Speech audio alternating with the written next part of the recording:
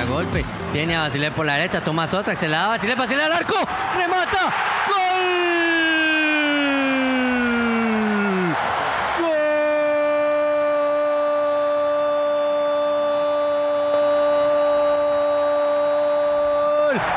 De City FC. Grita Los Santos, celebra la ciudad del arco y el equipo de la capital del fútbol se pone 4-0 en el marcador con gol de Indy Basilev. That is Santiago Beltran. He is part of our podcast. We're Flyover Footy. You're listening to us on the big 550 KTRS. Welcome, everyone, to the show. We thought we'd do a cold intro this time. I hope you enjoyed it. You got to love the Spanish call and, of course, the roaring STL at the end. It's become a signature. Oh my God, that was awesome. I've never heard the STL come through like that. I've just never listened to it on the background of a broadcast. That was amazing. Goosebumps. That was, it was really good. And if you guys listen to that clip from Extra Time, the production team over at St. Louis City did an amazing job, tying that in with clips and music and stuff. Make sure you see that clip. That's been, I think, my favorite clip of the season so far, which is saying a lot because there's been a lot of good ones. But I'm ready to run through a brick wall on that. I know. I'm ready. We got three of us here. Santiago can't make it other than that call that we just heard. Well done, Santiago. We love listening to you, man. But I'm Phil. We got Matt Baker and Stuart Holtgren is joining us. Let's start with you, Stu. How are you doing, man? I'm doing fantastic. I mean, there's no other way anyone could be feeling after beating the pants off of Kansas. Yeah, and that was the second Indy Basilev goal, the one in the 74th minute, the second of his season. He got 2 goals in that one. That was his brace. Matt, that second one was my favorite of his 2 goals, but they were great. Good for him. All 4 are seared into my mind forever. The first time we played and annihilated Sporting Kansas, and the way Ostrak took the ball in the midfield, the way he single-handedly took the ball all the way, drew 3 defenders to him, laid it off to an underlapping Indiana Basilev with a left-footed curl into the upper left corner. Picture perfect. And it was just the exclamation mark with Santi's call. Absolutely amazing. Perfect St. Louis City style of play right there. Perfect example. Stuart, I want to start with you, man. What did this rivalry game mean to you? Beating Sporting Kansas City in St. Louis 4-0. I mean, you had to be riding high that night. Oh, yeah. I mean, to be honest, I was actually at a wedding at Union Station on Saturday, so I snuck out of the wedding reception and I walked around the stadium. So I listened to that third goal actually in the northwest corner, looking in from everything. It was incredible. You can really, really hear that STL from outside the stadium. It gives you goosebumps. But going into the season, I don't think a lot of people realize necessarily how big of a rivalry Kansas City will be with St. Louis in MLS. But this is a first taste of what's going to be a really, really spicy rivalry. Yeah, I mean, it was spicy leading up to it, and the game was certainly spicy in lots of different ways. I think we're going to cover that here. Matt, maybe if you want to talk about what it meant to you and what you felt that night, and go ahead and lead us into the game while you're at it.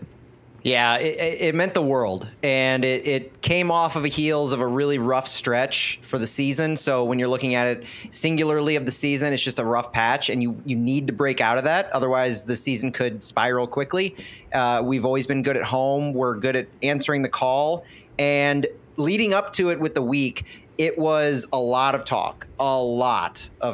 There was talk about the soccer capital, the soccer city. There was the tweets by Rob Heineman, the co-owner of Kansas City. There were the billboards by St. Louis City that touted the historic nature of our soccer city. But at the end of the day, all of that is marketing. You come down to the 2 teams taking the field against each other to prove who is the best in the moment right now.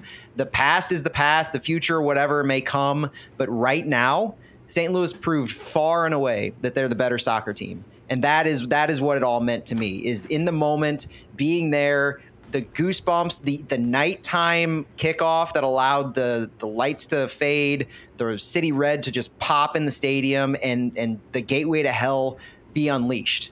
All of that was as epic as you ever could have hoped for. And the moment was not too big for St. Louis. It proved way too big for Sporting Kansas, and St. Louis ended up rising to the challenge in the most epic way. Nationally, locally, everybody couldn't help but just be in awe of what St. Louis did, decimating Kansas City. And that, to me, is enough to carry you forward through the rest of the season. I mean, we're not going to see Kansas City until September, where we face them twice. So going after that rough stretch, and especially now that we know we may be without Klaus for a little longer than we anticipated, seeing the ability for St. Louis to have an answer to their offensive woes without Klaus against the biggest rival that we're going to play all season, it's just everything you could have hoped for, not just for the singular game, but going forward. Excellent. Absolutely well said. I have nothing to add to that. Stuart, we're going to go to you next. If you guys haven't if you haven't listened to Flyover Fallout, that comes out on Mondays now. Matt and Santiago will go over the game that happens typically 2 days before that. And it's really in depth. It's really cool. I hope you guys are listening to that on our podcast. But listen to that if you want actual in-depth review of that. Now we're just going to do a couple takes on what we thought about the game. And Stuart, I want to lead with you on that. If you can maybe pick out something in the game that you saw and loved, maybe tactically, maybe just emotionally, whatever you'd like to give us here.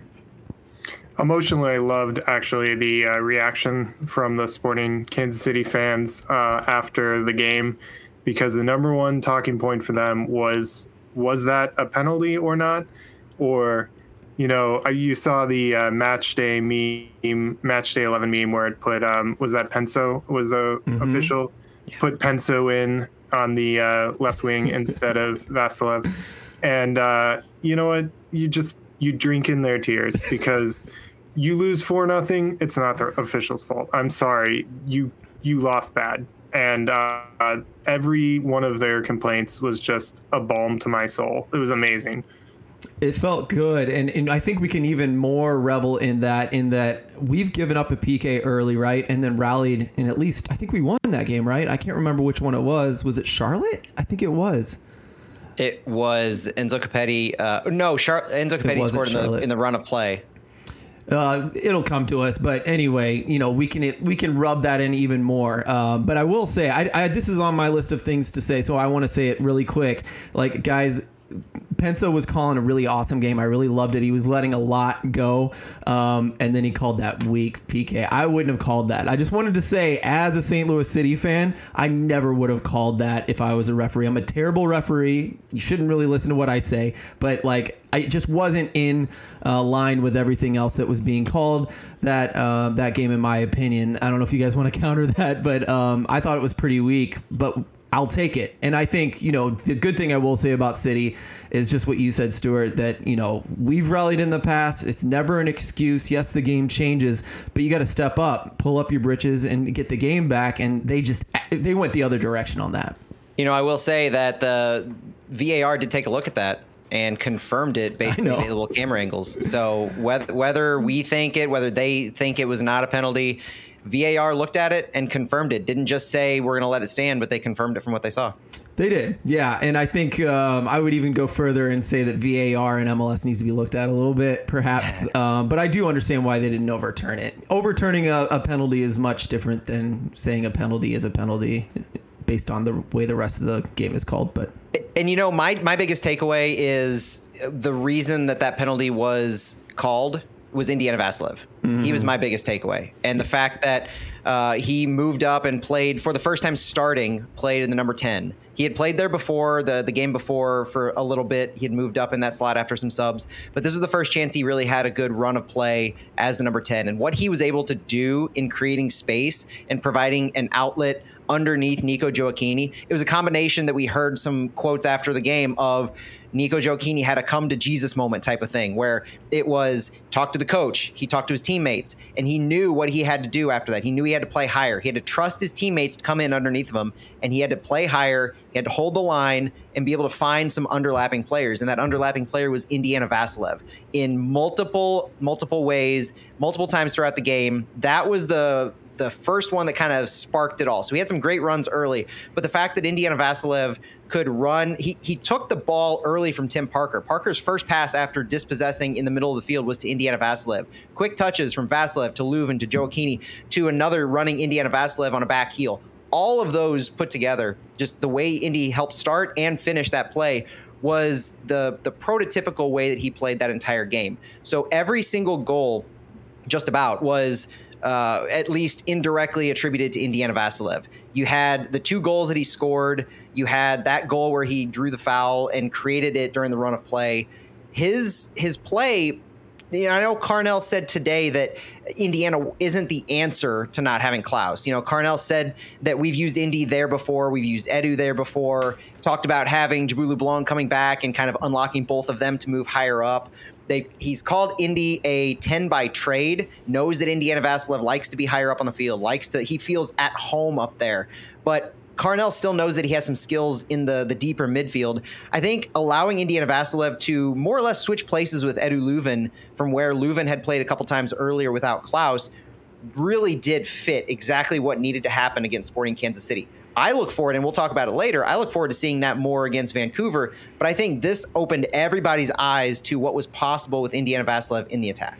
Yeah, I was surprised to hear Carnell say that because I felt like it was not just that Indiana Vassilev fixed our problems. I don't believe that, but I do believe putting him there rather than Leuven, mixed with a few things that Carnell himself, Matt, you quoted him perfectly, made some changes in the way that Gioacchini plays, and Santiago posted a quote from Nico about that as well. You guys together really encapsulated perfectly what I thought was the changes that were needed in the attack, and so those two things combined, I think, really helped, and so I do think that's like the big thing. I hope we continue this on. We'll talk about that later, like you said. But one last thing I wanted to bring up was, did that fix our problems? Is this going to work against every team now? And so that's where I was kind of looking at how Sporting Kansas City played, because Peter Vermees did say he wasn't going to change his style for us, and he wasn't going to just sit back and block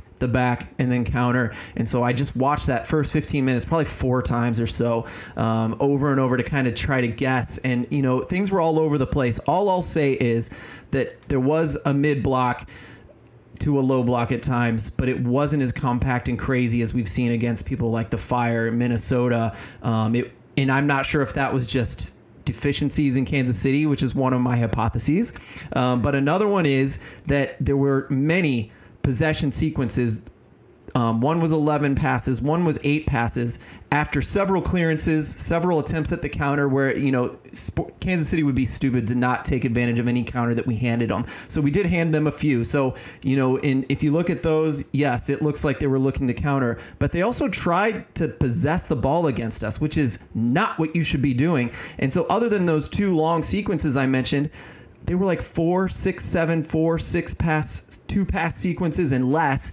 And it's because our press was so rabid, in my opinion. I think we just owned them in their own side. So I do think that St. Louis owned their style. I do think they played their style for the most part. And I'm trying to be fast here. I'm sorry I'm rushing through this idea. I'd love to talk to you guys offline about it. But, I'm just curious how it's going to look against Vancouver. And maybe we can talk about that later. But I've used up all of our time probably. Matt, looks like you have a thought. I think it's perfect for the wind down that we'll have on our full podcast episode. Yeah, we'll talk more about that. You're listening to us on the Big 550 KTRS. We're Flyover Footy. We're a podcast in St. Louis that talks about soccer, clearly, mostly about St. Louis City SC. Welcome, and we're going to move on to get you guys ready for the game that will be playing tonight. It'll be Vancouver. Whitecaps are coming to town in St. Louis, in City Park, for the first time. And there's a St. Louis boy coming. Simon Betcher is going to be playing, a boy that he played at SLU. He's not from St. Louis, I don't think. So we're going to talk about that a little bit today. But let's start with some news and notes. Matt, you've got some things from the press conference. I'd love to hear them. Yeah, we have a mostly healthy team going into Vancouver. The 2 big notables. So let's start with the good news. The good Jabulu Blom, he's progressed to 77 minutes against Sporting Kansas City. Bradley Carnell said today on the Thursday press conference, as we're recording, we're expecting Blom to be fit and ready. Nothing really more to it. So Blom has not had a setback. He's had a good week of training. To me, this is an opportunity to see him potentially go the full 90, if not 75, 80 minutes again. The issues are going to be in the attack once more. So Joao Klaus, Rasmus Alm. Rasmus Alm trending in the direction, as Bradley Carnell says. We'll have to see how he comes through tomorrow, meaning Friday, one last training, which if that sounds familiar to Klaus last week, basically the same story. But Bradley Carnell kind of tempered our expectations. He said, I'm not getting any hopes up. We'll have to see how he's doing medically and how his body responds. Very much a calculated response after, in my opinion, giving a little bit too much leeway for Klaus last week. What he did say about Klaus, though, kind of downgraded him to week now. He says he's had some good days and some bad days. We can all learn from this because we're not dealing with robots. We're dealing with feelings and pain and emotions and injuries.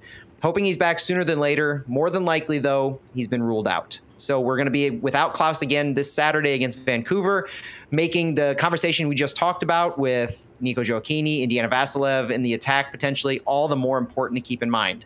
The one last thing to keep a note on as far as player updates go is that City 2 played Thursday night against Portland Timbers 2, and there were no real City implications as far as I could tell in the lineup. Owen O'Malley is the only rostered City player to make the game day roster for City 2, and he's on their bench. Johnny Klein is back with City 2, so he's returned from his short-term loan to City. He started the game against Timbers 2, and other than that, everybody was in practice Thursday. Even Rasmus Alm was practicing with the team, while Joao Klaus was over with Joachim Nilsson and Caden Glover on bikes. Alm was participating with team activities. Like I said, one more hurdle to manage, and he could be back. It would be optimistic to get him back, but he's definitely trending correctly. Sounds great. Yeah, it'll be nice to have Blown back, especially. Boy, he was incredible in that last game. Makes all the difference in the world. A lot of what you were saying, Phil, can happen because of Blom. I completely agree. We'll get into that some more. Stuart, any thoughts on the injuries, on guys that you want to get back? Anyone from City 2 you'd like to see? Well, it's, obviously Bloom is incredible being back. That tackle he made to set up the goal was just incredible. Another one of those tackles that I saw sporting fans label a orange card, as it were. I think Alm is the forgotten man a lot of times out there. He's been injured for a while, and Klaus gets all of the plaudits as far as the attention of when he's coming back, but Alm is obviously really important as well. On City 2, I'm a huge Ezra Armstrong fanboy, so if we could eventually see him with City, that would be amazing. But John Klein, the Columbia, Missouri of St. Louis soccer royalty, seeing him make his debut against Casey was just incredible. Very emotional. It was, and I thought he looked good. He looked lively at the very least, and it sounds like we'll see more of that from what we've heard from the guys in the press conferences. Let's start digging into Vancouver a little closely. Matt, would you like to get us started on some statistics, some things we should be looking for with them? Let's set the stage. St. Louis comes into this match against Vancouver in third place in the West with 22 points. Even on games with LAFC, 2 games in hand to Seattle Sounders. We have a 7-4-1 record with 26 goals scored and a plus 13 goal differential. We are 4-2-0 at home. Good home record. St. Louis is also second in goals in MLS with 26 after the outburst against SKC. Juxtaposing our third place in the West with Vancouver Whitecaps, who sit 7th in the West with 17 points. They're 4-4-5 on the season, 4 wins, 4 losses, 5 draws. They have 18 goals scored with a plus 4 goal differential. They are winless on the road. 0 wins, 3 losses, 3 draws away. And notable on some of our expected stats that Vancouver is 3rd in the league in XG. They're 1st in the league in expected assists, and they're 2nd overall in the league in key passes. So they have a pretty potent offense that I think has gone a little underrated in the league. We're going to talk about some of those numbers. We're going to talk about some of the quotes about them. But something to keep in mind is that Vancouver, they've been rounding into form. They're getting one of their DPs back now in their attack, and they have a rather potent offense compared to what we saw early on. In the last few games, St. Louis, let's look at them. St. Louis in the last 3 MLS games, 1 win, 2 losses, no draws. We come off the heels of that 4-0 win we just talked about against Sporting Kansas City. We had the 1-0 loss at Chicago. We also had the Open Cup loss. Then we had a 2-1 loss against Portland. Those are our 3 MLS matches. Vancouver Whitecaps in their last 3 MLS matches, 1-2-0. Last week they won 2-0 against Seattle. They had a 2-1 loss against FC Dallas the week before, and a 3-1 loss at Portland Timbers before that. Notable for Vancouver, though, while St. Louis has had a week of rest after sporting Kansas City, Vancouver played Wednesday night in the Canadian Championship, where they defeated Pacific FC in the semifinals of that tournament. So they're coming off a little bit of a rough stretch as far as their overall fixture congestion goes. This is going to be their 4th match in 11 days, and they're in the middle of 8 matches in 25 days.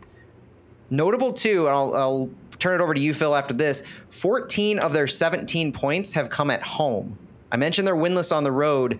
They overall have just not been a good traveling team this year. Attribute it to the distance, the fixture congestion, what may you. This has got to be an advantage for City going into it. They were trending up until those last 2 losses, weren't they, Matt? Like, I know they had a really rocky start. They didn't look good at all in the beginning of the season. Yeah, they had a boatload of ties. So early on in the season, when they had their designated player, Sergio Cordova, they went winless before he was injured against LA Galaxy on March 18th.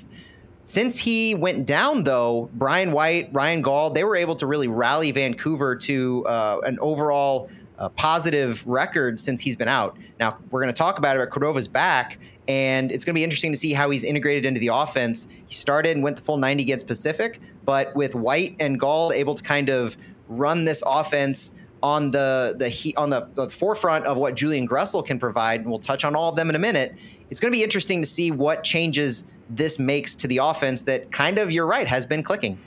Yeah, and I watched the Seattle Sounders game. It was a pretty good game as far as like 2 teams that really try hard and look pretty good at it. The main point is Julian Gressel was rested in that game. So I'd say he's one of their key players. Actually, Matt, maybe we should move to the next segment because you have a couple stats that include Gressel's looking good with this team. Yeah, so some of the interesting stats that I pulled out are related to kind of how the teams play. And we've talked in ad nauseum really about how St. Louis is the most direct to their attack. We have the second fewest passes per sequence. All that's remained the same. Vancouver, they're similar to Sporting in their overall model. They're so much better in transition that we'll touch on in a moment with Julian Gressel kind of leading the charge in that. But Vancouver has the 6th most passes per sequence, a lot higher than Kansas City in the league. Vancouver is also 5th in 10-plus pass sequences. So they have 160 of those to St. Louis's 34. That means 160 of Vancouver's sequences throughout the year have involved 10-plus passes. Only 34 of St. Louis's has. But Vancouver's kind of the league average in direct speed. So they kind of move the ball rather quick as opposed to Kansas City, who worried about horizontal passing to kind of move the ball up and put themselves into position. Vancouver's a lot quicker. They do well in transition. And in all of that passing, Vancouver has 6 players that have over 500 passes so far this year. If that number doesn't make sense to you, picture what we've seen with St. Louis. St. Louis only has 1 single player with more than 500 passes, and it's Edu Leuven. Vancouver, you're talking about the ball being played through Julian Gressel, Andre Kubas, who's their number 6, and their entire back line. So they move the ball up in more of a vertical pattern to the outside portions of their offense. They love to play the ball through their wings where Julian Gressel can really do a lot of damage. He's moved. It's been so funny to watch his career move really from the middle on the outside back in the wing back, and now he's playing kind of that wing midfielder role. And a lot of the key passes with Vancouver roll through that offensive portion where you have Ryan Gauld, you have Julian Gressel really leading. So Gauld has 31 key passes this year. Gressel has 26. Again, juxtaposing that to St. Louis, Edu Leuven leads our team with 18 key passes. That's not to say that we aren't effective when we get the ball up, but how many times have we scored a goal, St. Louis, this year, where it's gone off of the opposition, where we don't get credit for an assist? Leuven's been robbed. Johnny Nelson's been robbed of assists. Nico Gioacchini's been robbed of assists and key passes because it bounces off of opposition players. Vancouver strings together their passes really well. So looking out for guys like Ryan Gauld and Julian Gressel, those are going to be really important guys to monitor in the way that their offense builds up. And then physicality. The last piece I'll touch on some of these stats is Andres Kubas has 32 tackles leading their team. Edu Leuven leads St. Louis with 33. The one thing, though, that we're going to touch on in a moment that Vancouver is going to struggle with, they're mostly healthy now. We mentioned Sergio Cordova is back, and he played a full 90 against Pacific. Ali Ahmed is one of their U22s. He's really strong in moving the ball up. He's played a fullback role. He's played a wingback role, kind of played a little in the midfield if they run a back three. He had a kind of a severe injury occur against Pacific FC. It was a little scary. He was down on the field for, I think, 17 minutes at the time. And we found out later after the game that Ahmed suffered a concussion. He had a momentary loss of consciousness even in the Pacific FC game on Wednesday. He was able to regain consciousness, went to the hospital. He had a CT scan. It was normal. He traveled with the team, but he's going to be out this weekend. That's going to be the biggest loss for Vancouver, especially in how they're able to move the ball successfully up the field. Big loss in Ahmed, but where they get their attacking back in Cordova, that's going to kind of be something interesting to watch in how they adjust. Lots of storylines there, but I want to go to you, Stuart, here, because I know you mentioned Gauld being the player that kind of leads them, leads the line and does most of the heavy lifting in the creativity department. If you want to talk about that or anything else that catches your eye about Vancouver, please do. Well, there was a stat against Pacific FC that Gauld had 5 line-breaking passes in that match, and he received 9 line-breaking passes. So it just shows like how important he is to that team. Gauld's an interesting one. He played for Sporting CP. He's kind of bounced around leagues in Europe before coming to the U.S. I actually found out today that he made his debut as a 16-year-old in Scotland, subbing on for Johnny Russell, and Johnny Russell now plays for Sporting Kansas City as, I believe, he's their captain, right? Yep. Yeah, so interesting connection there. Gauld is one of those guys on Vancouver whose name you might recognize, along with Schaff, who used to play for Schalke. And he played, I believe, right mid against Pacific FC. They're kind of shifting around their formula with Brian White centrally and Cordova up top, or was Brian right on the left? But anyways, there's some interesting connections locally with Phil. You mentioned Simon Betcher, who's from Kansas City, played for SLU. Just a fantastic player who really excels at drawing fouls. So if he plays, it'll be interesting to see him go up against maybe like Johnny Nelson or Jake Nerwinski. And another local connection with the Whitecaps and St. Louis, Mark Dos Santos, who is the former head coach for the Whitecaps and a fantastic coach all around, no longer there. He actually interviewed for the St. Louis FC head coaching position in 2017, I believe. Before he got the Caps, yeah. Boy, do I want a rabbit trail on that one. He got passed over for that one. But beat out by Ant Poulis, right? Is that what we went with, right? Beat out by Preki, I believe, was the one. 17 was Preki, I think. No, it was after Preki. Oh. I can't say why I know that. We'll have to talk about that at some point. But anyway, yeah, really fun STLFC stuff there. Actually, Stuart, you had like 3 really interesting stories in that one. That was really cool, all the connections you made with players. Really enjoyed that. I think...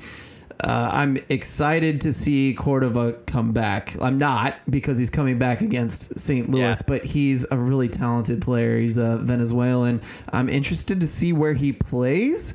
Matt, do you know how and where he plays? I'm trying to pull up lineups, and I'm not seeing exactly like a game that he played and Brian White played at the same time. I'm not sure that's going to happen.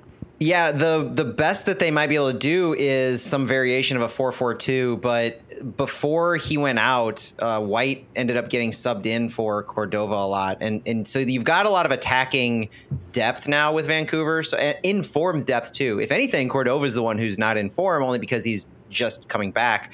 But you've got Cordova, you've got Brian White, you have Simon Betcher, and White and Betcher are tied for lead in goals with 4 on their team. So the Whitecaps have no issues with depth in who can score goals. And you mentioned Ryan Gauld's ability to facilitate.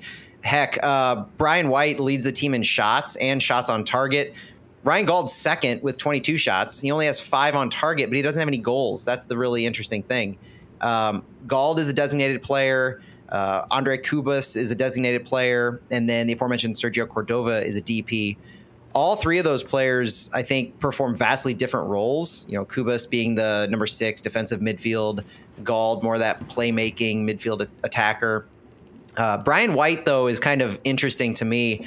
And one of the things we haven't touched on yet, which cannot go unsaid, because I want to mention it more than once, is the relationship between Jake Nerwinski and the Vancouver Whitecaps. So before I get to Jake's quote about Brian White, a little backstory. For those who don't know, Jake Nerwinski played all 6 of his first seasons with the Vancouver Whitecaps. He was drafted by them. He's played for them his entire career. He's made friends. He has borderline family with a lot of their players and staff. He said that he played at least 2 or 3 years with most of their players and has played all 6 seasons with some. And so the history that he carries into this game it cannot go understated. And with Brian White in particular Jake said, after saying that he really is trying to treat this as another game that it is, knowing that it means a little extra just because it's the former team, it's the only team he's ever played for. But he did give us this in the pregame presser against Brian White. Says that I'll probably talk a little smack to him. That's the only guy. One of my good friends that I've been close to for a while. We've been texting this week leading up to the game. Good player, great work rate, good in behind, good off a long ball. I just need to be aggressive with him and don't give him space. I don't know. Maybe I'll hit him or something. Just a little check, So Jake Nerwinski obviously having a little fun with it. And, we saw some pictures and info of him and Brian White and the relationship that they have. So there's going to be some knowledge there. And Jake did say that he is able to kind of give our team a little heads up on some of their tendencies. He's, like he said, he's played with almost everybody on the team. He's comfortable with them. So he knows a lot of their tendencies. He's helping our guys out as far as where guys usually position themselves, spacing. That's an advantage that you can't forget about is Jake Nerwinski's knowledge and innate scouting ability of who he's played against and some of those players from the Whitecaps. But he's kind of probably going to be my player to watch, I think, Jake Nerwinski in all of this, because he mentioned that he's purposefully not letting the moment overwhelm him. That's why he's treating it kind of as any other game, and he's not letting the gravity of the moment get to him. Seeing what he does, because he is just integral in our overall style of play. He sends the ball up. He's one of our key passers, puts the ball into some dangerous spots overhead and into our attacking midfield. So seeing what Jake does offensively as well as defensively, I think is going to be very important to this overall match. Yeah, I agree. That is really cool to have that. And I didn't realize he's a Jersey boy. I knew Brian White was, but that was cool. That picture that was posted. Maybe we'll get that story from you, Matt, in the wind down. We'll deep dive a little bit more into Jake Nerwinski and the press conference and the wind down. Just a couple things. Like I said, pardon me. Sorry. I watched the Seattle Sounders game, and I was scrolling through all the games that they had, and I was like, no, I don't want to watch Vancouver play a bunker and counter team. And so I watched the Seattle Sounders team, which is the most recent one anyway, because the Sounders in the first few games in the season would press quite a bit and get a lot of high turnovers. And Vancouver is another team that in the stats for pressing department, they would be relatively high in the Western Conference. Nothing like us or anything, but still, they choose their moments. So we are going to see Vancouver press at times, I think, unless they game plan against that. But everything Matt said about playing down the wings, there were just a lot of things watching those two teams play, Seattle and Vancouver, where I thought several of those things are going to look really similar to us. And so you saw both teams kind of trying to go direct over the top at times. You saw both teams pressing at times. And you saw a lot of balls getting into the box. You saw a lot of second ball, like just battling for the second ball. And Vancouver's goals, they weren't gorgeous goals. And, a lot of those St. Louis City goals are not gorgeous goals. A lot of beautiful play around them at times, but I think this might be a bit of a smash game, and I look forward to that. I think it's going to be a lot of athleticism and just like jockeying for the ball the best you can, St. Louis style play, if you will. It's early, but I would call it that. Yeah, the watching the Dallas game, watching the Seattle game most recently, because obviously that's where a lot of their informed players and play came from. Some of the things that really caught my eye is just the amount of times Vancouver played it out of the back. And if you watch the Dallas game against a high-level offensive threat in Jesus Ferreira, Vancouver proved themselves pretty susceptible to pressing. And so the thing that I noticed right off the bat is our style of play in swarming opposition in our attacking third when they're trying to play out of the back. We've seen it multiple times from keepers and backline members, is that if you press them properly and force bad passes, it didn't take a St. Louis caliber press to do that. FC Dallas was able to do it and create a goal from Jesus Ferreira off of a high press turnover just a couple of weeks ago. That showed me right off the bat that if we can be smart with our pivots and our presses and really push them in the ways that we were in Sporting Kansas City, we'll be putting ourselves in good positions to not just create chances, but really put them on their heels for the entire game. Because if they're not comfortable in playing the ball out of the back, they're more likely to send it. And to your point, Phil, get themselves into some of those 50-50s, those aerial duel opportunities, which it doesn't take a whole lot of individual skill to win those. But when we do win those, what we've shown lately is our ability to pass the ball through the midfield quickly up the field. One of Vancouver's weaknesses is defending against skillful players. So individual high-level performances, whether you're carrying the ball or whether you're performing a low XG shot, those high individual skill players can do damage to Vancouver. And we saw that what Indiana Vassilev can do. We saw what Tomas Ostrak can do, Nico Gioacchini just recently. If those players can have the same types of performances against Vancouver and be as skillful with the ball, and I didn't even mention Edu Leuven. If those players can do that, then Vancouver is going to be susceptible to a lot of things that St. Louis has proven skillful at. Agree. This is Flyover Footy. We're on the big 550 KTRS. Thanks for joining us, everybody. Stuart, any comments on anything we've talked about, anything new you'd like to say? Kind of a last call for thoughts on the Vancouver game here. No, I just have a question for you and Baker. So we saw John Nelson really take it to his former team at FC Cincinnati, and he really made that a signature game that clearly meant a lot to him emotionally. Are we going to see the same from Jake Nerwinski this week? I'm going to say he's going to be a shutdown defender, and I think that's going to be where he stands out.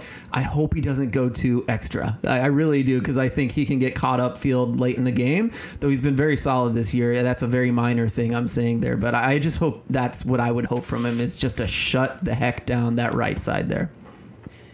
I think the combination of Jake Nerwinski and Tim Parker is going to be amplified in this game. And I think guys like Ryan Gauld and Brian White are going to find themselves in difficult positions because of those two. I really think the edge goes to Jake Nerwinski for the fact that we're at home. Vancouver is playing on just a few days rest. These guys are not well rested. St. Louis is. So there's a lot of those intangibles that go into it. From a familiarity perspective, it's probably a toss-up between guys like White and Nerwinski and all of those. But end of the day, I think Jake is going to come on top from this one with what he's been able to impart on the rest of our team. So knowing those tendencies, that can't go overlooked. And from an individual perspective, I have all the confidence in the world of Jake Nerwinski. I agree. Anything else, Stu? Just so excited about this match. I know it's a lower table team compared to us, but don't take them lightly because, Timbers beat us, and they're right down there with Whitecaps. And Whitecaps also had a really, really amazing comeback to get a draw out of the jaws of defeat from Minnesota United earlier this year. So I think Betcher scored in the 98th minute of that one when Minnesota fans were celebrating a win when they really, really needed a win. Betcher's good late for them, especially. So that's one to watch if he comes in late. Surely he comes in, right? He has to in St. Louis. You figure, yeah, they'll give him the opportunity. The interesting thing to me though is Stu hit it that this team rises to the occasion in the most opportune times. So we know St. Louis has had struggles with Minnesota and namely Seattle earlier this year. Vancouver, two of their last 3 wins came against Minnesota and Seattle. So they can beat the teams just like Kansas City. I mean, it's kind of eerie in how we went into Kansas City and they had just beaten Minnesota and Seattle.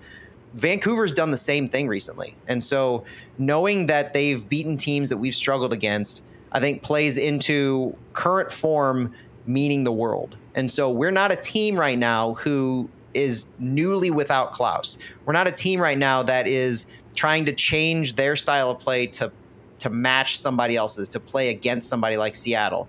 We know what our style is. We know who we've been deficient in. So all of that experience has made this St. Louis team, in my opinion, a vastly different St. Louis team than went up against Minnesota and Seattle. So I don't know. I see a team like Vancouver beating them, and I don't necessarily think, oh, well, they had their numbers. Seattle and Minnesota had our numbers, so it's going to be a wash and a dogfight. I do think it'll be a dogfight, but I think that this St. Louis team is so much more mature than they were just a few weeks ago. And what we've talked about here of we were successful, teams had a blueprint, and now I think we're starting to see the answer to the blueprint. They've gotten some seasoning in the last few weeks, haven't they? Very, very much so. You tweeted what you just said, that the teams that they've beat are similar to SKC, the Seattles, the LAFC. So that's been very forefront in my mind as well, Matt. We're on the last little stretch here. I got to start practicing my Spanish in my head because we got to do our lineups, and Santiago has a message for us. But Matt, maybe you can get us started, and then I'll hopefully be ready when my turn comes. Yeah, so really quick, I do want to say a couple things as far as keys to the game from me before I get into my lineup. I'll make it short, Phil, I promise. Scoring early seems obvious, but that keeps going into everybody's head. If you score early, you change the direction that teams have to play. That seems obvious, but we have to continue to be aggressive in our challenges and smart in our swarming, something I mentioned. We have to neutralize Julian Gressel. We have to force Vancouver into low percentage shots. Bradley Carnell mentioned today in the press conference that when teams do get shots off on us, they tend to be high percentage shots. We have to keep our back line in good positions to force low percentage. And we have to be very physical in the midfield, aggressive on our duels, win those tackles, and limit some of those second chances that we mentioned earlier. Now for our lineup, I think Johnny Nelson's back. I think Johnny Nelson only left the lineup because he was forced to, and there's no reason he shouldn't return, despite the fact that Kyle Hebert was successful against Sporting Kansas City. I think about 100 total minutes of left back isn't enough for Kyle Hebert to say he's won that role, and Lucas Bartlett is going to remain in the starting lineup. So my starting lineup I have is obviously Roman Berkey, who Bradley Carnell called the best goalkeeper in MLS, is going to be in there. Johnny Nelson, Kyle Hebert, Tim Parker, and the aforementioned Jake Nerwinski. Jabulu Blom, Eddie Leuven in the midfield. And then our attack is going to have Jared Stroud, Indiana Vasilev, Celio Pompeo, and Nico Gioacchini. Essentially, the same lineup from Sporting Kansas City, except for Johnny Nelson returns, and Kyle Hebert slides over to center back in place of Lucas Bartlett. Stuart, what do you think? I'd say we roll with the same lineup that worked against Sporting Kansas City, except John Nelson comes right back into the lineup. Yeah, and Santiago agrees. I am supposed to say, equipo ganador no se cambia. I think I did okay there. I tried to do it wrong the first time, and that means basically if you're winning, don't change a thing, in my own words, if I can change it a little. But he wants the same thing. Don't change a thing. It worked last time. I agree with exactly your lineup, Matt. I loved some of your offline comments about Santiago mentioned putting in Ostrak perhaps as a starter over Celio. Yeah, Santi and I talked about that earlier, and the prevailing thought ended with ride your hot hands. Yeah. Celio's working, and Ostrak is incredibly effective as a sub right now. Ostrak did what he did, I think, because he had fresh legs and was able to make some key movements in the midfield, able to tackle and create those chances, move the ball up the field as fast as he could because he had fresh legs. That and potential Rasmus Alm later on, depending if he's healthy. But those kinds of playmakers are so important to have in form late in the game. Yep, and my final thought before we go is, if John Nelson's going to come in, I agree with you, Matt. I think he's going to be our mainstay for the rest of the season. As long as he can play, he's going to go. Vancouver against Seattle was sending it to the back post a lot. And I felt like the Fire had nailed down a weakness in John Nelson's game because they got him several times sleeping on the back post, as Taylor Twellman said. So, yep. he needs to make darn sure that is fixed, and it's not going to be a problem because Vancouver will try it at least once, if not like 3 to 5 times, I believe they did against Seattle. So that's one thing to watch, and that's the final thing I have for you. Make sure we're going to talk about whether we think this formation is going to work and continue to work against Vancouver, plus several other topics. We're going to take a break, and we're going to do what we call the wind down, where it's slow paced. We go as long as we want to go. We talk about everything, and we get a little more in depth. So please join us on the podcast, and do rate, like, subscribe. All those things will help us out a lot if you enjoy the show. Thanks so much for listening. We're Flyover Footy. You're listening to us on the Big 550 KTRS. Bye-bye, everybody. Enjoy the game. Go City.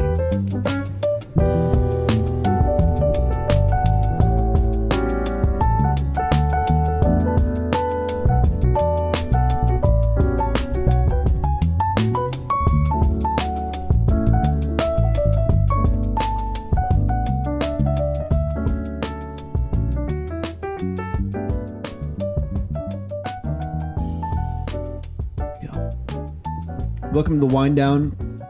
We've been talking about center backs and their ages and how good Wenzel's been. Batashe just scored, I think. Someone just said it was like a Travella at the top of the box, edge of the box. Man. Like that's going to be a fun one to watch on replay. Yeah, and we were talking. Faisal Batash and Michael Wenzel are players to watch for City 2. If you're looking to watch City 2 and thinking, all right, who should I pay attention to for the next year or two? It's Batash and it's Wenzel. They were brought over very young and all the upside in the world. And Wenzel immediately took the captaincy, which he had from Borussia Mönchengladbach's academy system. Dude's a born leader, it seems, and high level, skilled with City 2. Yeah, there's a lot of excitement from those two players for me. A lot of, like, if you want competition at the center back position, it's St. Louis City. We have so many good center backs just like waiting for time. And that's actually our first question. Someone just sent it in. He didn't think he'd make it in, but the account Blown Boys, a battalion of America's soccer capital. Always a good one. Yeah, great one. He says, love to hear discussion about John Bell. He had 15 MLS appearances last season and none. So sad this season with City. I agree, man. I mean, that's kind of what I was leading to, is that, you know, it's really hard to get minutes as a center back, and Nilsson's not even back yet. Well, there's certain things that you have to try to read between the lines on. And I think John Bell is one of those, because even when we get to go out to training, we only get to see a portion of it. There's a lot of closed training where they work on tactics, where they work on game situations that we don't get to see.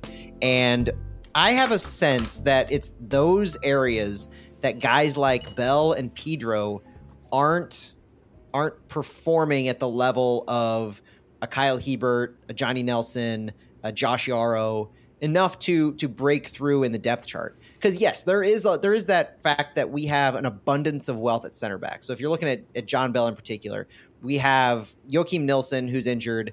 You have Tim Parker, you have Kyle Hebert, you have Lucas Bartlett, Josh Yarrow, and John Bell. So you're at 6, right? You have 6 center backs, 5 if you don't count Nilsson.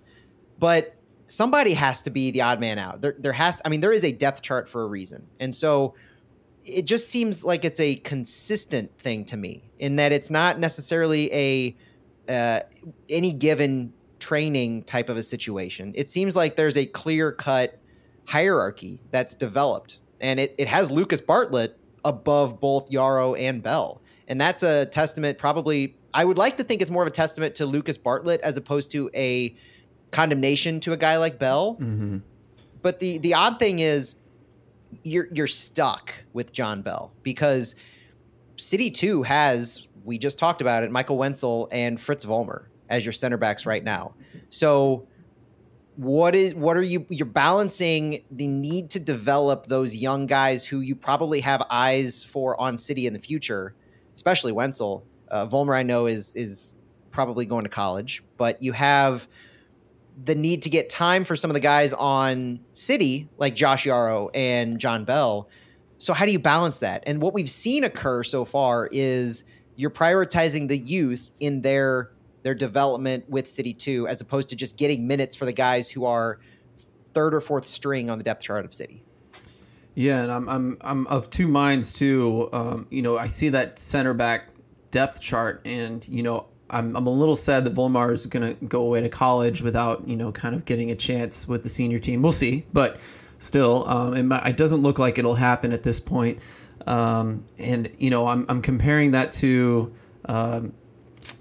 Johnny Klein getting in the game this last week. So like St. Louis is willing to give guys chances, but at the same time, we're seeing, I don't know if you guys have been watching the U20 World Cup, but like Brandon Craig is like one of the best center backs in the tournament so far. He's been incredible, and the guy can't get minutes for the Union.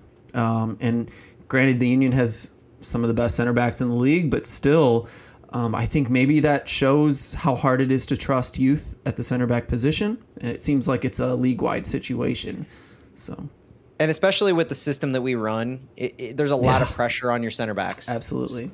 And I don't discount. I don't say that it's the fact that John Bell can't perform in this system, because he's gotten minutes with the first team, he's gotten minutes with City 2, but whether it's Lucas Bartlett has just shown himself able to perform at a high level, or the game hasn't called for the depth hasn't been needed at that position, because there is that you mentioned it with Johnny Klein especially.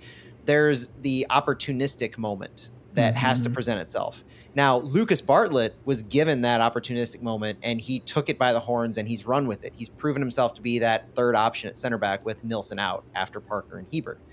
But with Johnny Klein, there were injuries to Klaus, there were injuries to Alm.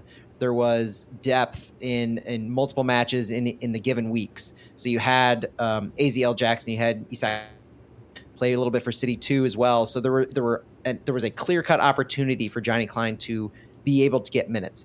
That level of opportunity has never presented itself so far with John Bell, not even really with Josh Yarrow, to be quite honest, because he's almost in the same boat. We just probably don't think about it as much because we've seen Yarrow here and there. John Bell has more been missing in action, except for, I think, one game with City. Yep. Definitely. Let's move to a couple more questions we have here. Is Joachim Nilsson back to working out yet? I know the initial timeline was May for him to start activities again. Before you say anything, Matt, I still am sticking to the bring him back during the Leagues Cup matches, because it's just give him some time here and there. Maybe they rush him back as soon as he's back. He's that good, perhaps. But by the time the Leagues Cup happens, it's a perfect time to really get him up to speed with games that don't, let's be honest, they don't matter that much. Yeah, I mean, you took the words right out of my mouth. So far we've shown that we're going to prioritize MLS over US Open Cup. There's no reason to think, other than the fact that it is a self-contained season pausing tournament, that we wouldn't give priority to MLS. And the other side of it is the depth that we just spoke about with center back. There is no need to rush Joachim Nilsson back. Yes, he is presumed to be the highest level center back that we have. We've seen that from his matches in Sweden and with his national team, or in Germany rather, and with his national team, that he is that high level center back that we will look to for the stretch run. But with the way Kyle Hebert's playing, with the way that our back line with Nelson, Hebert, Parker, and Nerwinski are performing consistently, yes, they have their ups and downs. Johnny Nelson had a terrible game against Chicago. But overall throughout the season, you can't discount the work that those guys are doing. And so when they're performing at that level, why would you ever consider rushing Nilsson? Now, the other piece to it is his individual recovery. And we have seen somewhat of a consistent recovery from just not even being there on training days, to being on a bike, to jogging, to not having any kind of a weight requirement. So trying to take some weight off of his legs and balance that. So he's back to running without any kind of assistance. He's biking regularly. He's doing solo drills. You see the progression. Now, unfortunately, we didn't get the opportunity to ask Carnell, okay, we're at the end of May. Are you reevaluating him? Part of me thinks that he would have deferred to the medical staff that we never get a chance to talk to anyway. But I still am optimistic about Nilsson's return this summer, whether it's June, July, Leagues Cup, or even after. And as long as we're having success with the way our backline is performing now, it's not front of mind to me. He's a guy who's this is going to be our stretch run guy. He's the one who's going to help lead us to the playoffs. And the way we're performing now, it's just not, especially with the way our offense has not been performing, right? Nilsson is the pie in the sky, nice to have. I can look forward to him, but we don't need him right now. And while we're on it, I forgot to say too that I think Tom Timmerman mentioned that that John Bell was one of the options as a left back if Hebert wasn't going to play that left back position. So that was an interesting one. Interesting because it's an even bigger condemnation on Selmer Pedro. Yeah. Yes. I think that should be talked about. I think after this week, seeing that they started Hebert over Pedro, that's a big storyline. I think he's out. He's on the outs. And that quote was pretty good. I mean, it proved it, right? Because I would say Bradley Carnell does everything he can to say something nice or to push back negativity as much as he can when it comes to direct, negativity at a player. In this case, he kind of admitted to it, right? Well, even when I've asked him twice recently about Selmer Pedro, one time I tried to be positive about how his performance was, I believe, against Chicago, but there was one goal that we let up where I thought in the run of play was because Pedro misjudged the offside line, and he allowed kind of Tim Parker to keep a player offside. Bradley Carnell's comment at the time was essentially not saying I was wrong. He didn't directly say that, but he just asked, well, who had the best line of sight on that?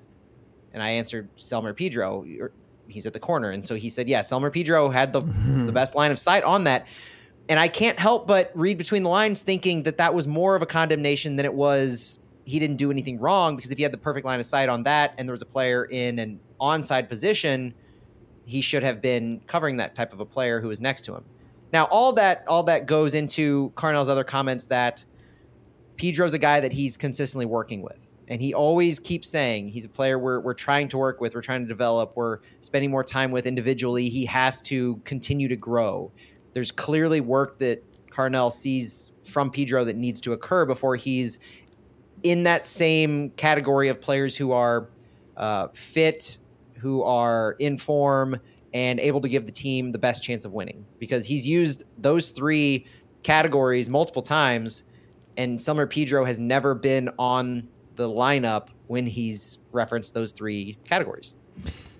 Pedro played in the Bosnian League, and so he was a starter for Sarajevo, yeah. And, I think it's clear now that MLS is a step up from that, and probably a decent step up, because he looked really good in his clips. I guess a lot of players look good in their highlights, but still, I was looking forward to him. He looked good with MLS Next Pro. We saw some writing on the walls a little bit, but nothing crazy. But we saw good attack from him. We saw he was high level. He was pressing really high up the field. It was the periodic defensive lapses that were the concern. Yeah, and so I guess it's weird in that it seemed like the team that we built, we didn't have depth at left back, so we thought he was either the starter or the backup at worst. And so I still kind of believe that was the plan. Right. And, part of me would be like, well, it's no big deal. He is moving up a league. He's got to season himself, become worthy of a start in the next 2 seasons. And that's not the end of the world for someone his age coming from that league. But at the same time, we thought he was going to start. So it's very strange in that way. So I'm really curious what'll happen. It just, I think he would be an MLS wingback, no problem. And so if we didn't give him so much defensive responsibility, I don't think this would be too much of a problem. Maybe he'd be better on another team, is an interesting thought I've had. But we'll see how all of this plays out. But for now, he's off, right? He's in the back. Yeah, he's at least third on the depth chart of left back after Kyle Hebert. And Pedro is signed until the end of the 2025 season. So he has time to develop, so there's no... there's reason for concern in the immediacy, but there's no long-term reason to believe that he can't be developed into a player that can be a big contributor in that left back role soon enough. Let's do another question. Greg Holvax on Twitter asks if City sign Firmino, this is a fun one, or any third senior DP this year. Is that okay? I know some want to sign a young DP instead. I believe Klaus and Leuven have the ability to drop their DP status next year. Matt, I haven't watched the City Voice. I'm dying to listen to this one because of what you said, Klaus said in that interview.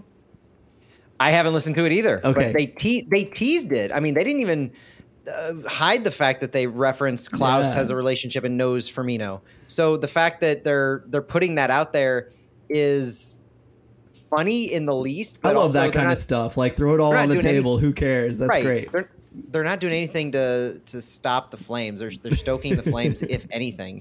Now, the thing about Firmino that doesn't match, there's two things that don't match with established, I guess, ideology of the club. One is the age. So he's 31 right now. He'll be about 32 by the time he's in form enough to play for us. He is a very high dollar player, you would assume. I think he's making around $10 million a year from Liverpool. And so that kind of a salary would be game breaking for St. Louis City. It's not just, yes, we could get him on a free transfer and that would help mitigate it. But we're not talking about Roman Berkey taking a decent salary cut. We're talking about like either we're going way above and beyond what we've done and said we're going to do for any other player, or Firmino's going to have to take a 70% salary cut to have a salary that's even close to in line with any other player. Otherwise, we're tossing that designated team mantra to the wayside. And we're saying, yes, we have these high caliber players that we found for value elsewhere, like a Klaus, like a Berkey and a Leuven, even a Ostrak. But now we have our player. We have an established Premier League caliber global star, basically still in his prime, if not on the close to the hump on the other side of his prime, who we've seen this kind of player can tear in MLS. He can go ham on the caliber of MLS teams. So there's no doubt that he would have success when he comes here, because whether it's at St. Louis or elsewhere, it's just the fit. Yeah, and I just want to say quickly, he is willing to press. He's willing to run his butt off because that's clearly what he has to do with Liverpool. So that's not a problem either. Yeah. No, stylistically, no problem. No ego.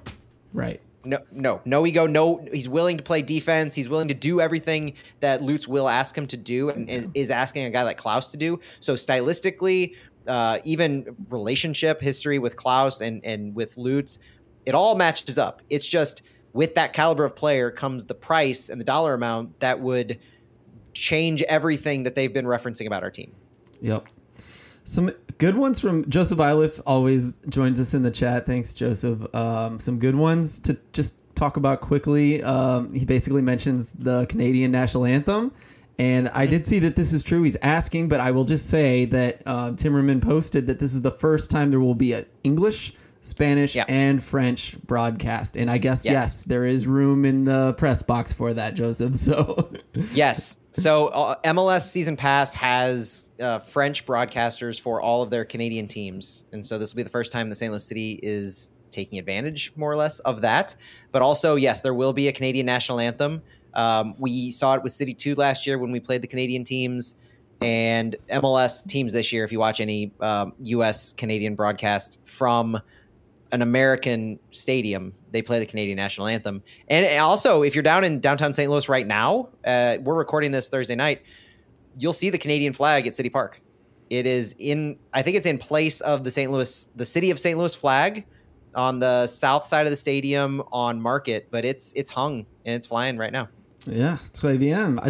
French is the one language I actually can sort of speak, so I wish I had something prepared. I have nothing. But okay, so that was a good one, Joseph. Thanks. He has another one. How will Jake Nerwinski do against his former team? How have other City players done against their old clubs? We mentioned that earlier. John Nelson did great, as Stu said. Jake Nerwinski, how do you think he'll do? How did Jared Stroud do against his old team? Well said, yeah. Yeah. They show up. That's the history St. Louis City players have established when we they play Miami too this year, don't we? So we'll see how Indy right before does. Leagues Cup. This is a good running narrative, isn't it? Yeah, I've very much been enjoying the run of form that our players have had against their old teammates. Can you imagine what Sam Adeniran would have done had he been in the roster against Seattle Sounders? Oh, man. I know. But I digress. The knife turns. Sorry. We talked a little bit about Jake earlier, and I still think he'll rake. He had a funny joke about scoring a goal.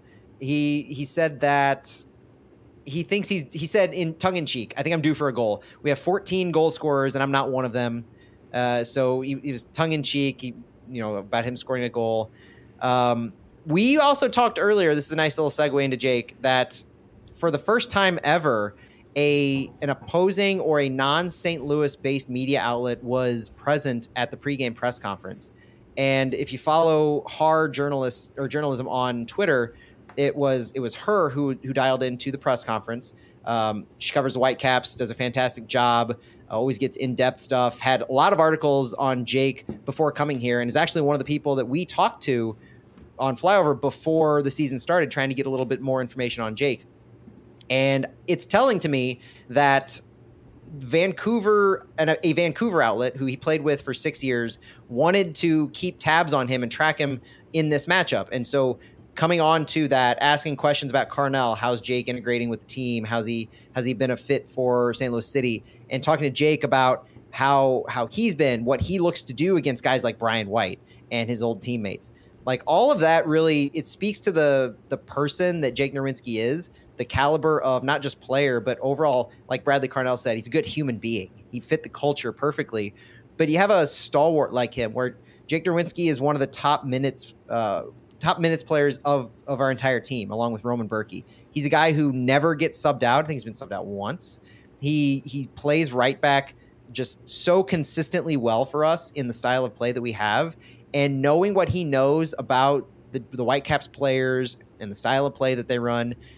Yes, it's a new coach from when he played most of his time with them. I think he was familiar with their most recent coach a little bit from the end of last year.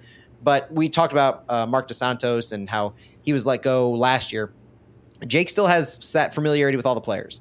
He's talked to our teammates about him. I think this is an opportunity to carry on a now legacy of performing well against your former team. Yeah, I like that. I think that's perfectly well said.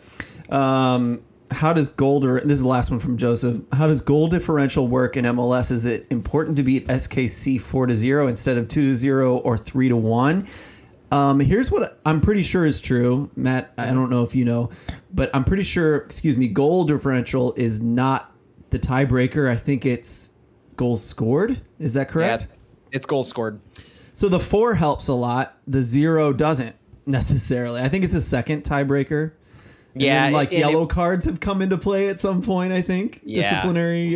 Goal differential does matter, but it's down there in the hierarchy after goals scored, and the 4 definitely will help out. So being that top of the goal scoring, and in fact, we are tied on points as we sit right now with FC Dallas, and ahead of them in the standings because we have 26 goals scored compared to their 16. Something else, I forgot what we were going on about in the first segment, but the fact that, is it that we haven't let up a goal in April? What was the stat that you shared? Defensively, I think we've been very good as of late, right? Well, yeah. So we had that 4-0 win against Sporting Kansas City. Before that, we had allowed 1 goal against Chicago. Are we talking MLS play too? Because MLS plays a little. So maybe that was from Tom Timmerman. Sorry if I'm kind of calling you out here. I thought that was you. It hasn't been bad since Seattle. We've had 1 goal allowed, 2 goals, 1 goal, 0 goal. So Seattle's the only team we've played this entire season where we've allowed more than 2 goals. Before that, we had Minnesota with 1, Salt Lake 0, Earthquake 0. It's been an overall great defensive performance for us consistently this year. That's the thing, is we probably, and I was talking with Santi earlier today that even in our run of form against the teams the past few weeks, Chicago, Portland, Colorado, the problem hasn't been our defense. The problem's in our offense this entire time. The fact that we've scored before Kansas City in our 3 MLS matches before that, we scored a combined 2 goals, but we only allowed a combined 4 goals.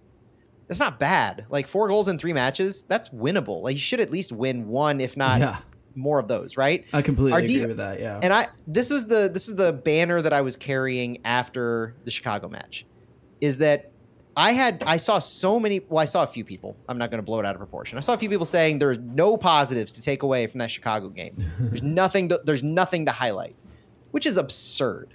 When you allow one goal and it's on a set piece, and you're telling me there's nothing positive to take away, how? That's just such a terrible comment to our defense, who allowed 0 goals in the run of play. That's an absurd comment, and it carries forward the entire season, where except for Seattle, which we talked about Seattle, go back and listen to it, because the changes we made, that was the back three, the center back three with the wing backs. We changed so much about ourselves in that game. And that was a learning lesson more than anything, because that got away so much from what had got us successful, and we didn't rise to the occasion. We basically said, we know Seattle's a superior team. We're going to try to fight them at their game. Other than the Seattle game, our defense has been stellar, playing their style of play, and it's been everything from in front of our back line. Jabulu Blom being hurt has been a huge catalyst in that, because you had to plug and play so many different pieces. When Blom was out, when Blom was recovering and Klaus went out, you had total meltdown, because you were having to fill holes in the midfield without being able to slot guys like Indiana Vasilev in the attack. You were just playing down too many men and trying to recover and find solutions in too rapid fire of a time when you had your U.S. Open Cup matches as well. So the defense, going back to the initial, I think what the initial question was, because I've gone on a tangent now. The defense is not the problem.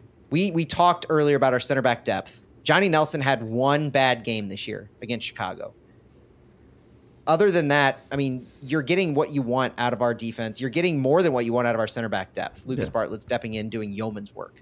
So now that we're starting to turn and being able to figure out our offense, especially without Klaus, this is where we have a potential to turn the full corner and really go on a run these next few home games. And I've always thought that, I think Coach John Hackworth with City 2 really set the tone for that.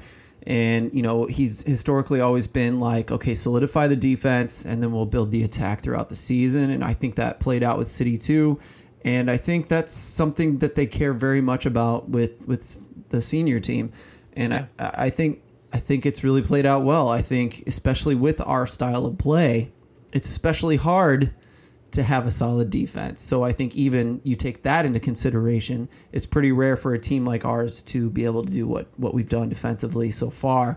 I've heard people say that our defense isn't good, and I don't know. I just hope you take into consideration everything Matt said with maybe a couple things that I said, but I think that moves on well, Matt. If you'll indulge me, you have already all indulged me. I went on for a bit of a rant in the first segment about whether Sporting Kansas City was telling in that, have we fixed the problem, right? Has our attack, is it going to survive a bunker encounter opponent in the future without Klaus, with the Joachini, Indy Vasilev tweak, maybe even some of the things you mentioned in there, having Jabulo Blom back? Is that enough of a change that all of these things combined has kind of fixed all the problems? I want to hear, I didn't give you a chance to talk earlier, Matt, but I'm really curious what your thoughts are on all those things. If you remember a week or so ago, it might have been a week on the show, we talked about the Athletic UK article and tweet that referenced, how do you beat a low block? Yeah. And the answer is high individual skills. You don't beat a low block by creating more crosses. You don't beat a low block by trying to beat a low line, right? You don't create runs like that. You don't leverage a team-based passing skill to beat a low block.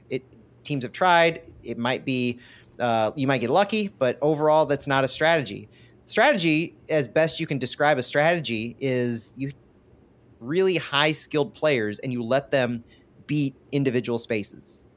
And so Sporting Kansas City didn't have necessarily a low block the entire game, but early on, when we're talking about the first 10 or 15 minutes, because that's the piece of the Sporting Kansas City game that I think is the most telling. Bradley Carnell likes to say that when a team scores a first goal, things change, just by design, by nature. Teams do different things. Minnesota, when they scored the first goal against us, they dropped everybody back. Like, they just parked the bus with their low block. With Sporting Kansas City, early on, they were still more or less willing to let us dictate the flow of play. But when they dropped back into their mid block, we were able to leverage those two, and I really call into focus those two plays. The first was started by Tim Parker, because this was the one that led to the PK that was the first goal, where Parker dispossessed the player in the middle of the field. He had a fantastic tackle. They got the ball free to Indy Vassilev, and there was space in the midfield, because this is where that high-level individual skill presents itself. It's in the midfield when you're having guys like Indy Vassilev find Edu Leuven, finding Joe Aquini with a back heel to Vassilev, who takes the ball in the box. Like, those are quick ball movements that are made by very skilled players. Mm-hmm. And when you can do that, you're getting the ball in tight spaces, and you're working players deeper and deeper, or further up and further up as you can move the ball. So it's not like we were immediately sending the ball from Parker to Joe Aquini. That ball worked a few different pieces before it got up. It was a quick progression, but you need those high level of skilled players like Leuven, Vassilev, and Joe Aquini. And when they're working together in being able to have success in what they do best, because Joe Aquini's shown to be very adept at back heels, let's just say that, in so far this season. But the other one was Jabulu Blom. Jabulu Blom, that insane tackle in midfield that I think Stu called it, their fans said should have been an orange card. Mm-hmm. Well, when Blom dispossessed Sporting in the middle of the field, Jared Stroud took the ball, and Jared Stroud found Indy Vassilev in stride. And Vassilev, again, was that one individual high-level player who was able to take the ball across the box himself and curl the ball in with his left foot underneath McIntosh to his left side. So he caught McIntosh off balance, and he got the ball underneath him. But that level of play by Indy Vassilev, it's the reason why I don't just say Vassilev's presence at the number 10 is the game changer. That's not even why just Vassilev being there, why I push Carnell on is Vassilev your answer to Klaus. It's everything that Vassilev facilitates. He's a workhorse. He's not just a workhorse with the ball, like Leuven can track back from box to box, but he moves so many different ways around and inside the box. He goes from the right to the left. He goes from back to front. He just covers player going underneath of him like he did with Ostrak later in the game. The versatility that he offers and his ability to make runs is what makes him so dangerous.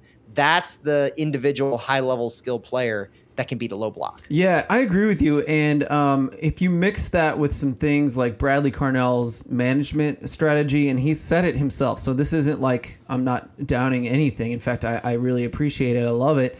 We saw Indy Vassilev play the 10 in the game before, right? And so that was his first time kind of playing that in MLS play, at least. And we saw the heat maps, and we saw that Joe Aquini was still kind of all over the place. And I think what Carnell said a long time ago was he doesn't get too involved in the attack. He doesn't like force anybody to do certain things. And I think he naturally does that. And so I think he thought, we all agreed that Leuven's a little better further back. I think we all agree that at this point. And so he tried Indy Vassilev as the next thought, right? Natural thought.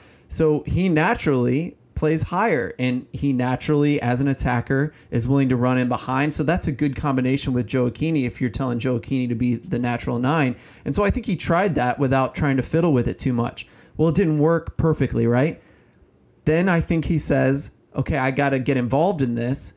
And he tells Joe Aquini, hey, you got to be that 9. You got to run in behind. You got to play more centrally. You can't float around so much. And I don't know if that's what happened, but it's a logical progression of let's put everyone in their best places and see what happens. Okay, that didn't work. Now I got to get involved. I got to get my hands dirty. I got to tell someone. I got to limit Joe Aquini. I got to tell him he has to do certain things, and it worked. And who knows if that happened, but, I love that thought process, and I love that just Indiana Vassilev putting him naturally in the 10 position, and by telling Joe Aquini to do a certain amount of things, I think just naturally Indy works there with Joe Aquini having a few changes and tweaks, and I think it's going to work continually going forward, but I'm curious to see how it plays out, of course.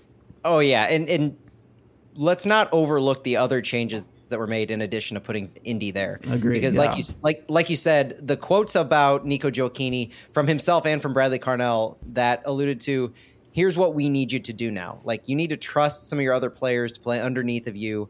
We need you to be that high player who's drawing defenders, who's holding up the lines, and space will be created for you underneath. So you can still be a creator, because some of these numbers that you look to about key passes and abilities to create, like Nico Gioacchini is top of our team in key passes. It's Edu Leuven, it's Nico Gioacchini, Jared Stroud, and Indy Vassilev. The only 4 players in double digits for key passes on our team. Nico Gioacchini is as much of a creator as we've come to think of João Klaus, where we know Klaus is dangerous with the ball at his feet, both going for goal and when he's able to look back at other players making runs. Nico Gioacchini can and does do that exact same thing. But he needs to and did in Sporting Kansas City change his positioning on the field and the way that he's creating space. So allowing a guy like Indiana Vassilev to come in underneath, allowing himself to make those runs alongside of Jared Stroud, who's winning one of those 50-50 balls. There's a lot of things that he, I think, had been doing right in his mind for what he thought he needed to do, but it's the players around him that you put in different positions, like you said, where yes, it's almost a game of like it's puzzle pieces and you're figuring out what's working, because Edu Leuven's great no matter where you put him. He is a great number 10. He can be. But when you have his number 10 with what Gioacchini had been doing as a number 9, wasn't working. When you make Gioacchini have adjustments to what he's doing at your number 9 and you put Vassilev up at the 10 and you have a guy like Jared Stroud out left and you have Celio Pompeo out right, giving Leuven the freedom to go box to box, that seemed to click. Yeah. It clicked unlike anything we have seen before, where you had combinations of Ostrak, where you had combinations of Leuven, even Miguel Perez running up there. Also going to Jabulu Blom's safety net at the number 6, right? His ability to be the cleaner right in front of the back line, so you can give some more freedom to Edu Leuven and to Indiana Vassilev to move up, knowing that Blom can cover all that ground behind you.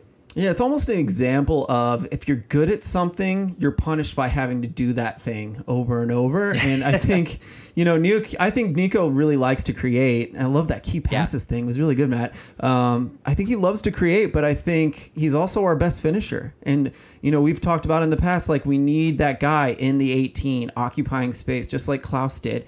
It worked with Klaus, and it can work with Nico. And I think this last week is the first time we kind of put him in a cage in a way. The 18 box kind of became his cage to some degree. And, all the other things you mentioned, of course, play into that too. But, it worked, and I really hope it keeps working. Yeah, there's one other stat that I didn't get to earlier that I really like, and it's called shot creating actions. And it's about the 2 offensive actions that directly lead to a shot. And it could be an individual creating a chance for themselves, and they could be awarded a shot creating action. It could be a player making a pass, drawing a foul, taking on another player, anything that leads to a shot creating action. So Indiana Vassilev's play, Nico Gioacchini and Indiana Vassilev would have gotten a shot creating action for drawing that foul that led to the Leuven PK, right? Mm-hmm. So with that frame, Edu Leuven has 51 shot creating actions this year. Nico Gioacchini is second on our team with 33. Again, top of the team in these shot creating actions, where he's putting himself in position to facilitate for others, whether it's, and even individually at times, because the play that he made with his goal against Sporting Kansas City, that garnered a shot creating action, where he made that run avoiding players after, and he had a carry with the ball after receiving the pass from Jared Stroud. So all of these, so you're seeing Edu Leuven, Nico Gioacchini, Indiana Vassilev, Jared Stroud, the same 4 players that lead our team in key passes also lead our team in shot creating actions. So not just the single pass before the shot, but the multiple actions that lead into it. These are probably the 4 players that have consistently throughout the season, injuries aside, been our biggest chance creators. Like that's how I read those 2 stats, key passes and shot creating actions. And Leuven, Gioacchini, Vassilev, and Stroud. Those are the players who've led the charge for City. When those players are in form, I think that's when our offense is at its deadliest. I agree. I've been pretty selfish tonight about what messages I wanted to make sure were said tonight. We're a little over, Matt, but if you want to kind of close us off with one more thing that you'd like to talk about, please do. I don't want to close with this, but I do want to mention Caden Glover. So we know that Caden Glover was called into the U16s for I think it was the International Dream Cup. It's probably not the name of it, but it's over in Japan in Fukushima. And we heard from Bradley Carnell today after seeing Caden Glover on a bike that Caden was meant to travel with his national team, but he took a knock on his rib, and he's considered day-to-day. It's unknown if he's going to travel, but it doesn't seem like he's going to make the trip to Japan, and instead he should be back up to speed sometime next week, but it's one of those wait-and-see moments. Man. So I wanted to make sure we get that update, which is just a massive bummer for Caden. Yeah. He'll get chances, for sure. And then go ahead. Yeah. I'll end with a much more lighthearted, better note on our other homegrown signing. Big congratulations go out to Miguel Perez, who is graduating high school this week. Wild. He has his high school graduation Thursday night, and Bradley Carnell said that the team talked about it, and they did have interest from the team in going to his high school graduation. Nico Gioacchini particularly mentioned that he wanted to wear a tuxedo. So the way that these guys are rallying around the homegrowns and Miggy Perez, it's fantastic to see. That's the kind of story that really drives home this. The team, the players, the coaches, staff are a family, and you love to see that as a fan. Imagine going to Pattonville High School and having multiple St. Louis City players coming to the graduation. Bit surreal, huh?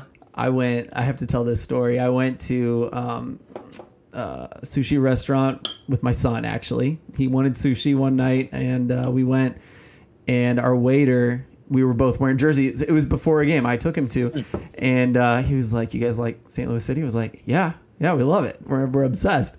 He said, "You guys know Miguel Perez?" I was like, "Yeah." He's like, "He goes to my school." Nice. And he was like, and I want to add this too, because props to Miguel for being this way. Not every youth soccer player who's really talented is this way. I'm like, what's he like?